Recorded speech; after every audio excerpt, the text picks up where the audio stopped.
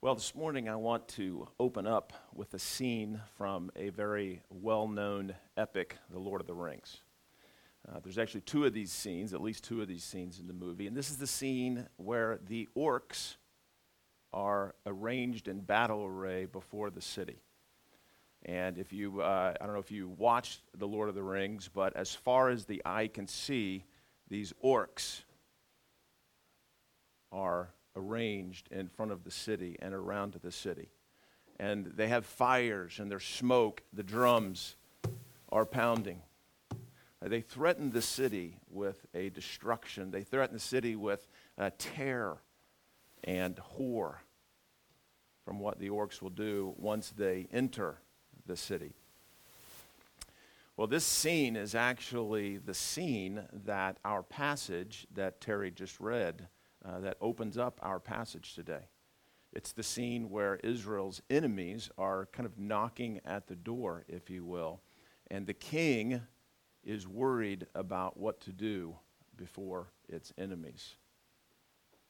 The enemies at that time were Israel's neighbors, actually one of the supposed allies of Judah, Israel, and then another neighbor, Damascus. But the enemies throughout the book of Isaiah are the Assyrians, who would come in and would terrorize a people, would take their women back home to Assyria and would literally breed them, would kill all of the men. The other enemy in the book of Isaiah is Babylon, who would literally take and exile the entire nation back to other places and maybe even back to Babylon so that the nation itself could no longer be a threat to Babylon. This is the story behind the promise of the virgin birth. Before we enter, though, the story of the virgin birth, I really want to unpack Isaiah 7:14 today. But before we do that, we actually need to go back, traverse back in biblical history and world history as well, several thousand years, to see why all of this turmoil has taken place. So while we do that, I have a whole bunch of passages this morning, and so that we're not all lost, I've asked Josiah and Noah, much to their chagrin, to pass out these two handouts. And on the handouts, I just have a bunch of Bible passages and Christmas carols that I'm going to be reading this morning at various times. There are 2 pages, front and back, so 4 total, and again, at your pleasure, you can follow along with me. I'll go ahead and read you the main verse that we're going to be looking at this morning. That's Isaiah 7:14. This is, of course, the famous prophecy of the virgin birth. Isaiah says, "Therefore the Lord himself will give you a sign. Behold, the virgin will conceive and bear a son, and will call his name Emmanuel." I want to read, I don't have this on the passage or on the handout, but I want to read the lyrics of the song that we sang this morning again so that we can see how common this idea is, even in our Christmas carols. I didn't even realize this, which is why it's not on the sheet, and I didn't realize it till we sang it this morning. But O come, Emmanuel, that's the prophecy that we'll be reading about this morning, and ransom captive Israel. That mourns, that is that Israel, that mourns in lonely exile here, until the Son of God appear. So here the song actually captures very much the essence of what is going on in the Bible, that Israel is in exile. Israel has been judged, and Israel has been destroyed for her sins. So this, again, now we have to traverse back, if you will, in the Bible, really in history, to figure out why this is so. Why is this such a big deal? So I just want to warn you, the first roughly half of the message this morning is going to be bad news. It's going to be about the destruction that has taken place. In the opening chapters of the Bible, right, God makes a couple promises. Right? He makes a couple promises. He wants to give his people, he wants to give them a land. He wants to be among them. Right? He wants to be a leader. He wants to either have or be a leader among them. So really 3 ideas here. He wants them to have a place to live.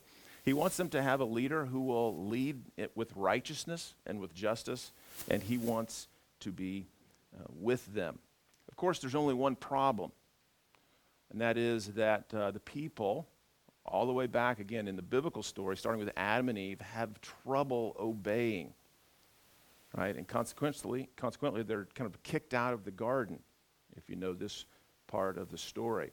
Well, God makes a similar promise to Adam's great-great-great-great-grandson Noah. Right? He promises to give the people a place. He promises to kind of lead them through his people, and to give them his presence. And this is kind of an international, everybody over here, I have to do this with my students sometimes too.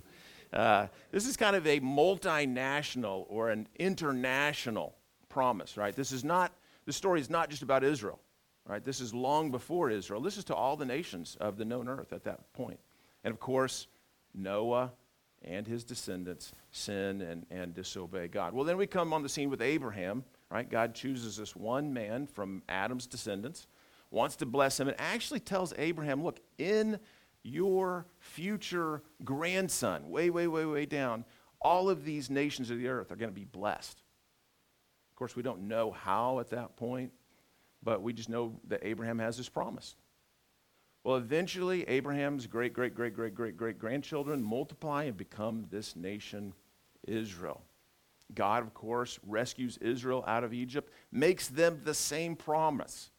Look, I want to give you a land that is a place to live. I want to have a leader, a person lead you in righteousness and justice. And he even gives them a pretty good one, Moses. Right? And he then says, I want to dwell among you. But, of course, there's a problem. That is, again, the people can't obey. God actually even gives Israel some instructions on how to live, proper sanitation, what their families, how to have a good marriage, how to raise godly children, how to treat the orphan and the widow with justice, and how to do this and how to do that, and how to have government and so on and so forth. He gives them all of these commandments, and of course, they fail to obey, actually worship these false gods. This is the problem. Well, as Israel moves on, eventually they get a king. Again, he's a pretty good king. This is King David, whom you've probably heard about. So far, we've been through Adam. I'm sure you've heard about Adam and Eve. We've been through Noah. We've been through Abraham. Now we're at David. And actually, this is probably one of the first passages on your handout, Psalms 2:6. He makes a promise to David about David's son. And this is a pretty interesting promise. He says, "As for me, I have set my king on Zion." This is from Psalm 2:6 and 7. "On Zion, my holy hill. I will tell of the decree. The Lord said to me, 'You are my son. Today I am giving you birth.'" Again, we don't know exactly. It's pretty hard at one point, at least in Israel's history, to know exactly how this is going to take place, but this is the promise. And he goes on and talks about how people should worship the Son there in verse 12, and blessed are all those who take refuge in this Son. This is in the Psalter. Well, again, like the rest of the history, unfortunately, King David, who was king over Israel, died. He messed up. He actually committed adultery. He even committed murder. He conspired to commit murder. So David himself messes up. David dies. And this gives birth to all of the kings of Israel. The kings of Israel are talked about in the book of Kings in your Bibles, and this is a historian who takes from the annals or the chronicles of all of these kings of Israel and Judah. And I want to give you a quick summary of these kings. And this is from the historian in this book. The historian characterizes, well, I need to back up. So after David, we get David's son Solomon. You've probably heard of Solomon too. Well, Solomon's son actually when he becomes king, he divides the kingdom because of some foolishness. So then, after Solomon, we have the kingdom of Israel, and then we have the kingdom of Judah. So now Israel has become two nations, Judah and Israel. And that'll be important as we move forward in the story. And then we have all of these kings that I began to talk about. Well, the historian in the book of Kings characterizes all 20 rulers of Israel, right? These are kings over in this kingdom of Israel as evil because they did idol worship, they oppressed the people, and so on and so forth. There were 9 different ruling families of Israel. So the idea of a son of David ruling on the throne wasn't even held. 7 kings were assassinated by people aspiring to the throne. 1 committed suicide, 1 was stricken by God, and 1 was exiled to Assyria. So not a very happy time. The kingdom of Judah, which lasted about a century and a half longer, didn't do much better either. 5 kings were assassinated, 2 were stricken by God, and 3 were exiled to foreign lands. And then they had 8 who were pretty good because they reigned with the heart of David, their great-great-great-great-grandfather. So at the end of the book of Kings, both kingdoms, Israel and Judah, were destroyed, were wiped out. Again, this is that scene that we see in the Lord of the Rings, where the Babylonians or the Assyrians just destroyed, ripped down the walls of Jerusalem, the capital of Judah. All right, now I want to read a passage. I want to warn you, this passage is pretty graphic. This is in the Bible, right? It's not one of those that we quote all the time. We don't memorize this for inspiration. But I want to warn you, if you're not ready for this, you might want to close your ears. This is a prophetic description of the destruction of Jerusalem. And this is important, again, because this is really the opening scene of Isaiah 7, this prophecy of the virgin birth. This is on your passage, Deuteronomy 28:52 and following. They shall besiege you in all of your towns. This is talking about Babylon. Until your high and fortified walls in which you trusted come down throughout all your land. Again, I was watching, in kind of preparation for this, I rewatched Lord of the Rings yesterday, part of it, where the orcs were casting these rocks, these big rocks, into the walls, and the walls were coming down, the orcs were going in and basically eating people. They shall besiege you, I'm starting over. They shall besiege you in all your towns until your high and fortified walls in which you trusted come down throughout all your land. They besiege you in all your towns throughout all your land which the Lord your God has given you. And you shall, again, beware of this. I'm just warning you if you don't want to, parental warning here. And you shall eat the fruit of your womb. Yes, you read that right. The flesh of your sons and daughters whom the Lord your God has given you in the siege and in the distress with which your enemies shall distress you. The man who is the most tender and refined among you will begrudge food to his brother and to the wife that he embraces, and to the last of the children whom he has left, so that he will not give to any of them any of the flesh of his children whom he is eating, because he has nothing else left in the siege and in the distress with which your enemy shall distress you in all your towns. And the passage after this one, the verses after this one, is worse. I didn't actually include it because it is so disgusting. So maybe you can read it later. This is the ancient Near East. This is the year 586, 587 BC, when Jerusalem's walls fell and Babylon walked into Jerusalem and did horrific things to the inhabitants of Jerusalem. And again, Babylon wasn't really any more evil than any of the other cities, any of the other nation states that were conquering those around them. No king was doing justice. The people were worshiping all kinds of different gods. They were actually sacrificing their children to different gods who weren't gods, of course, just wood and stone. They were doing injustice. They were oppressing the weak, and this is where we enter the book of Isaiah. So the destruction which took place in 586, now we're coming back now to Isaiah, which is around 700 BC. Okay, if you can follow the timeline here. Isaiah talks about the destruction of Israel, right? The northern kingdom. And again, I have passages for this. I don't want to go into all of it. There's destruction that's coming to the southern kingdom. This is Judah. And it's just judgment. So most of the book of Isaiah is this judgment. So much so that, of course, the Old Testament is known as kind of a book of judgment, or it talks a lot about the wrath of God, whereas the New Testament talks more about the love of God. But this is why the Old Testament talks about the wrath of God, is because people were so wicked. Now, here's where you and I enter into this. So not only is there judgment in the northern kingdom, 700 BC, not only is there destruction and judgment in the southern kingdom, this is the kingdom of Judah, 586 BC, but actually Isaiah takes these judgment prophecies and he casts them towards the future. Listen to Isaiah 24. I think this is on your sheet. Behold, the Lord will empty the earth and make it desolate. He will twist its surface and scatter its inhabitants. Verse 4, the earth mourns and withers, the world languishes and withers. The highest people of the earth languish.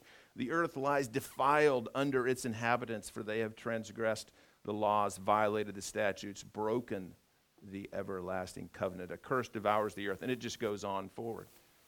So that now the entire earth is forecast with judgment. Babylon, Assyria.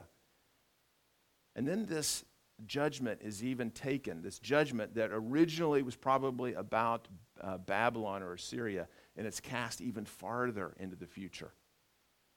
And we see this in Isaiah 66, for example, the last chapter. Behold, the Lord will come in fire, and his chariots like the whirlwind, to render his anger and fury. For by fire will the Lord enter into judgment, and by his sword with all flesh. Those slain by the Lord shall be many. He says, I know their works. These are the works of the nations and their thoughts. The time is coming to gather all nations and tongues into judgment. So do you see how judgment and destruction becomes a theme in the Bible? It's a theme because of the sin and the unrighteousness of the people. And I don't think we have to look very far in our own nation. Even in modernity, here in modernity, we don't have to look far to see this sort of sin, if you will, and disobedience play out, do we? We don't have to look very far in our current day.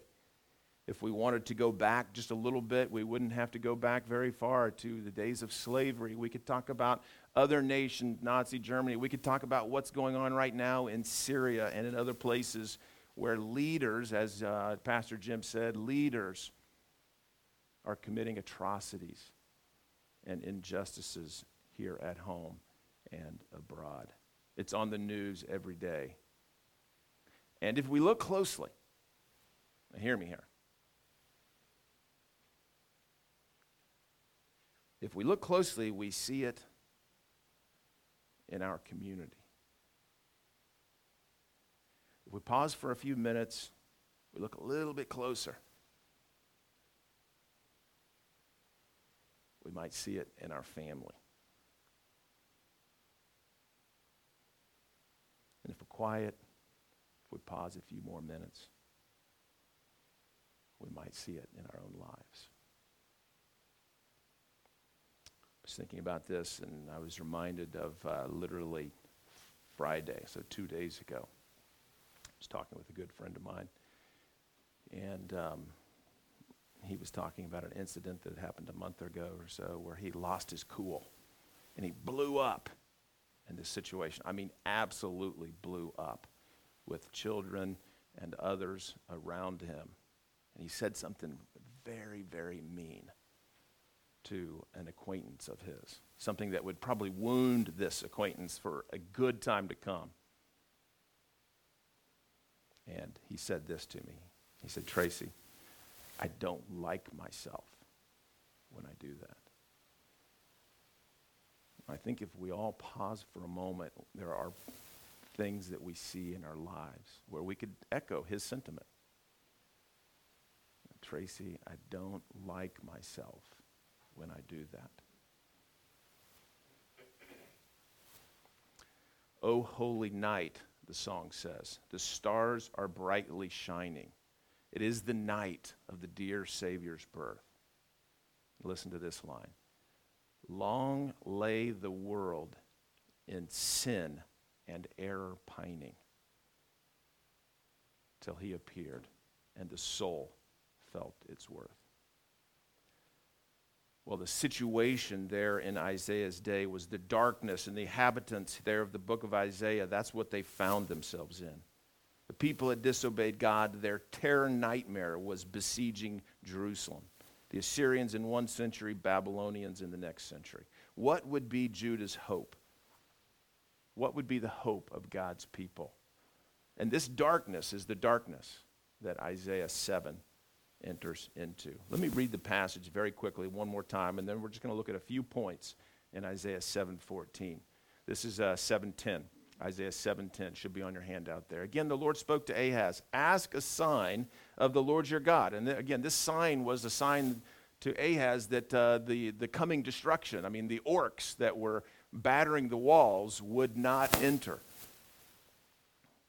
Ask a sign of the Lord your God. Let it be deep as Sheol or high as the heaven. Sheol, by the way, is just another name for hell. It's the Old Testament's name for hell. Ahaz said, I will not ask. I will not put the Lord to the test. And he said, listen then, O house of David. Is it too little for you to weary men that you weary God also? Therefore the Lord himself will give you a sign. Behold, the virgin will conceive and bear a son, and you will call his name Emmanuel. So the Lord told Ahaz to ask for a sign, and he refused to do so. So God told him he was going to give him one anyway. Now, we're again mainly going to look at 7:14. Now, I have 3 or 4 things I want to talk about this. The first little point here, very quickly, is that God actually does not speak to Ahaz in this 7:14. When he says the Lord himself will give you a sign, he's actually not talking to Ahaz. It looks like he is, but he's actually opened the audience up. And we cannot see this in English because the you here can be you singular or you plural. We don't have a way to distinguish those in written English. It'd be like, if the writer wanted to, they should have translated y'all or you or so on and so forth. But we don't really have a way to do that. In Hebrew, there's actually plural and there's singular. And we can see that he turns away from Ahaz and opens this prophecy up to the entire house of David and maybe even wider. And the reason why this is important is as we read on, we actually read that this son is not going to come in that day. He's going to come a day down in the future. This is what the end of the chapter actually tells about, is that Jerusalem is actually going to go through a destruction.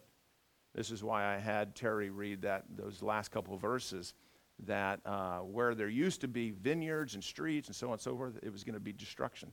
Now a jackal and a coyote or a fox or something are going to be there, and where there used to be vineyards, there was just going to be this place where they would go hunting. So this son is not coming in Ahaz's day. He's coming in a later day after this destruction had taken place. The second thing that's important here is the virgin will bear or will conceive and will bear a son.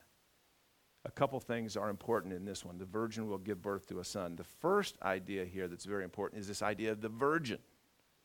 Right? And this virgin, again, is actually a play on words with the word, he will give you a sign as high as heaven. This is in verse 11.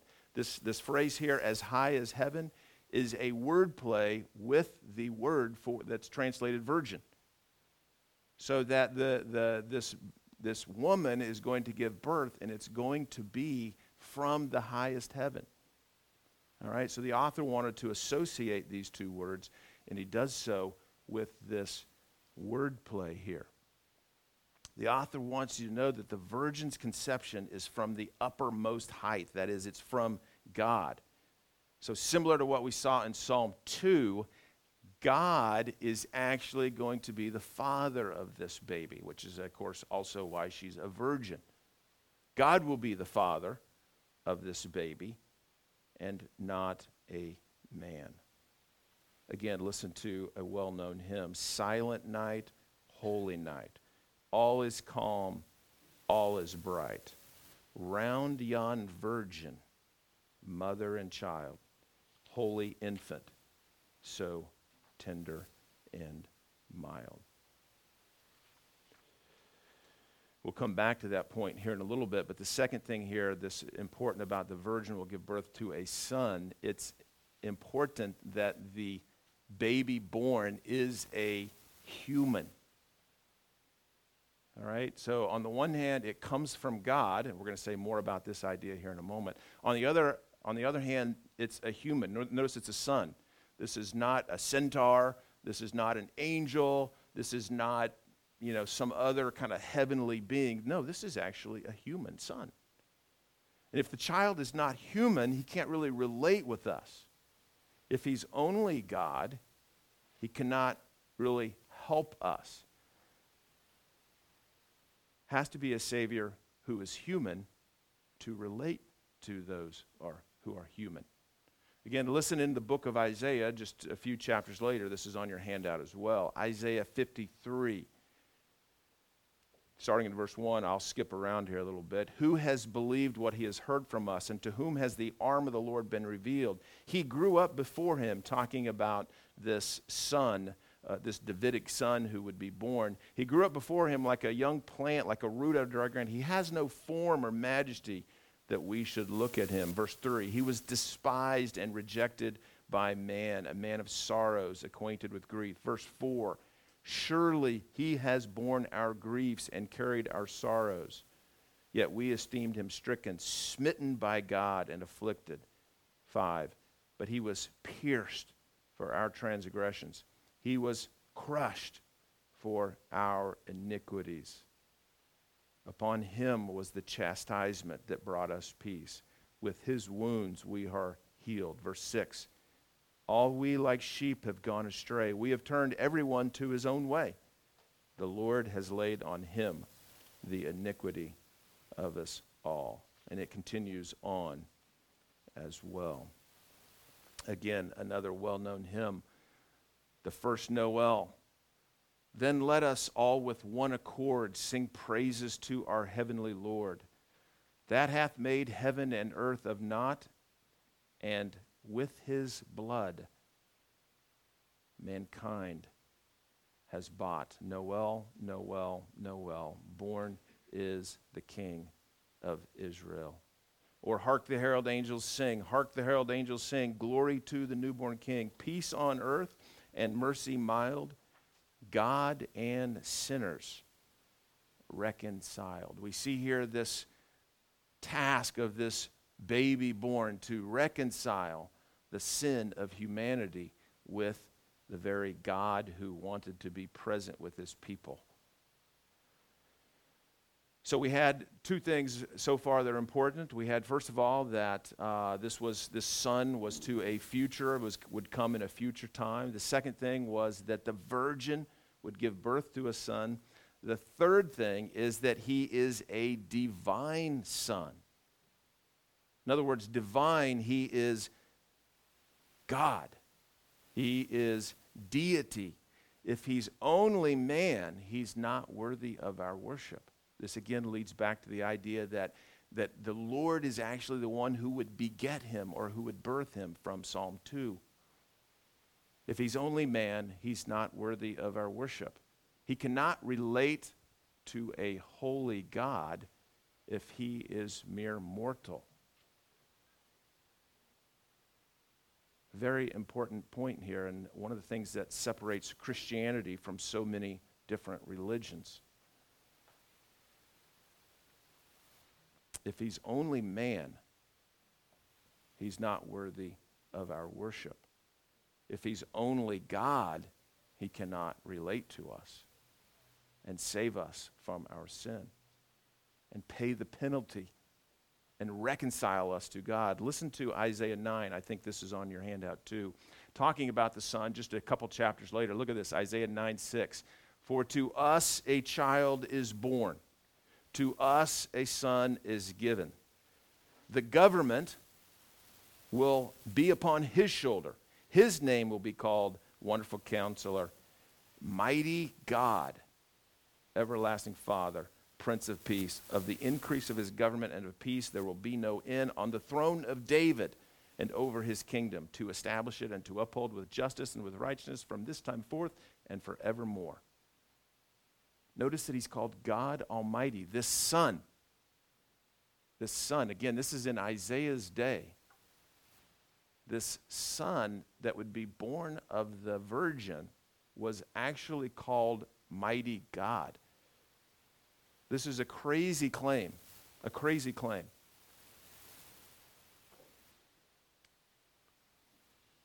And of course, was a challenge to Jesus, his contemporary, was a challenge to Jesus' contemporaries, as I'm sure it was to those who read it in the centuries leading up to Jesus. Again, the first Noel, the angels did say, was to certain poor shepherds in fields where they lay, keeping their sheep on a cold winter's night that was so deep. Noel, Noel, Noel, born is the King of Israel. Unlike the kings in Israel and Judah's history, this king would carry out righteousness and justice. Again, another chapter later in Isaiah 11 talks about this son of David, this son of Jesse. Jesse was David's father, by the way. There will come forth a shoot from the stump of Jesse, a branch from his roots shall bear fruit. The Spirit of the Lord will rest upon him, the Spirit of wisdom and understanding, the Spirit of counsel and might, the Spirit of knowledge and the fear of the Lord. His delight, the delight of this child, will be in the fear of the Lord. He will not judge by what his eyes see or decide disputes by what his ears hear, but with righteousness he will judge the poor and decide with equity for the meek of the earth. This king will be different. Finally, the last thing, his name will be Emmanuel. We read about this in the song as well. Of course, Emmanuel means God with us. The M is with, the Manu is us, and El is God. God with us. The child's name will indicate that God is with his peer. The name appears 2 other times in this passage, in Isaiah 8, the next chapter, even though this destruction is going to enter into Judah, Judah has said, don't fear because Emmanuel, God is with us. That's in 8:8 and 8:10. And again, just the echo of God rest ye merry gentlemen. Fear not then, said the angel, let nothing you affright. This day is born a Savior of a pure virgin bright, to free all those who trust in him from Satan's power and might. O tidings of comfort and joy, comfort and joy, comfort and joy. The baby son, the little baby boy born on Christmas Day is the righteous king who would reign in righteousness. He came to be with us here on earth so that we might be in his presence forever. He is even making now, the scriptures say, what Isaiah calls the new heavens and the new earth. Isaiah 65, one of the last chapters says, for behold, I create a new heavens and a new earth, and the former things will not be remembered or come to mind, but be glad and rejoice forever in that which I create. For behold, I create Jerusalem to be a joy and her people a gladness. What child is this? Bring him incense, gold, and myrrh. Come, peasant king, to love him. The King of Kings salvation brings. Let loving hearts enthrone him. This is Christ the King, whom shepherds guard and angels sing. Haste, haste to bring him praise, the babe, the Son of Mary. Let's pray.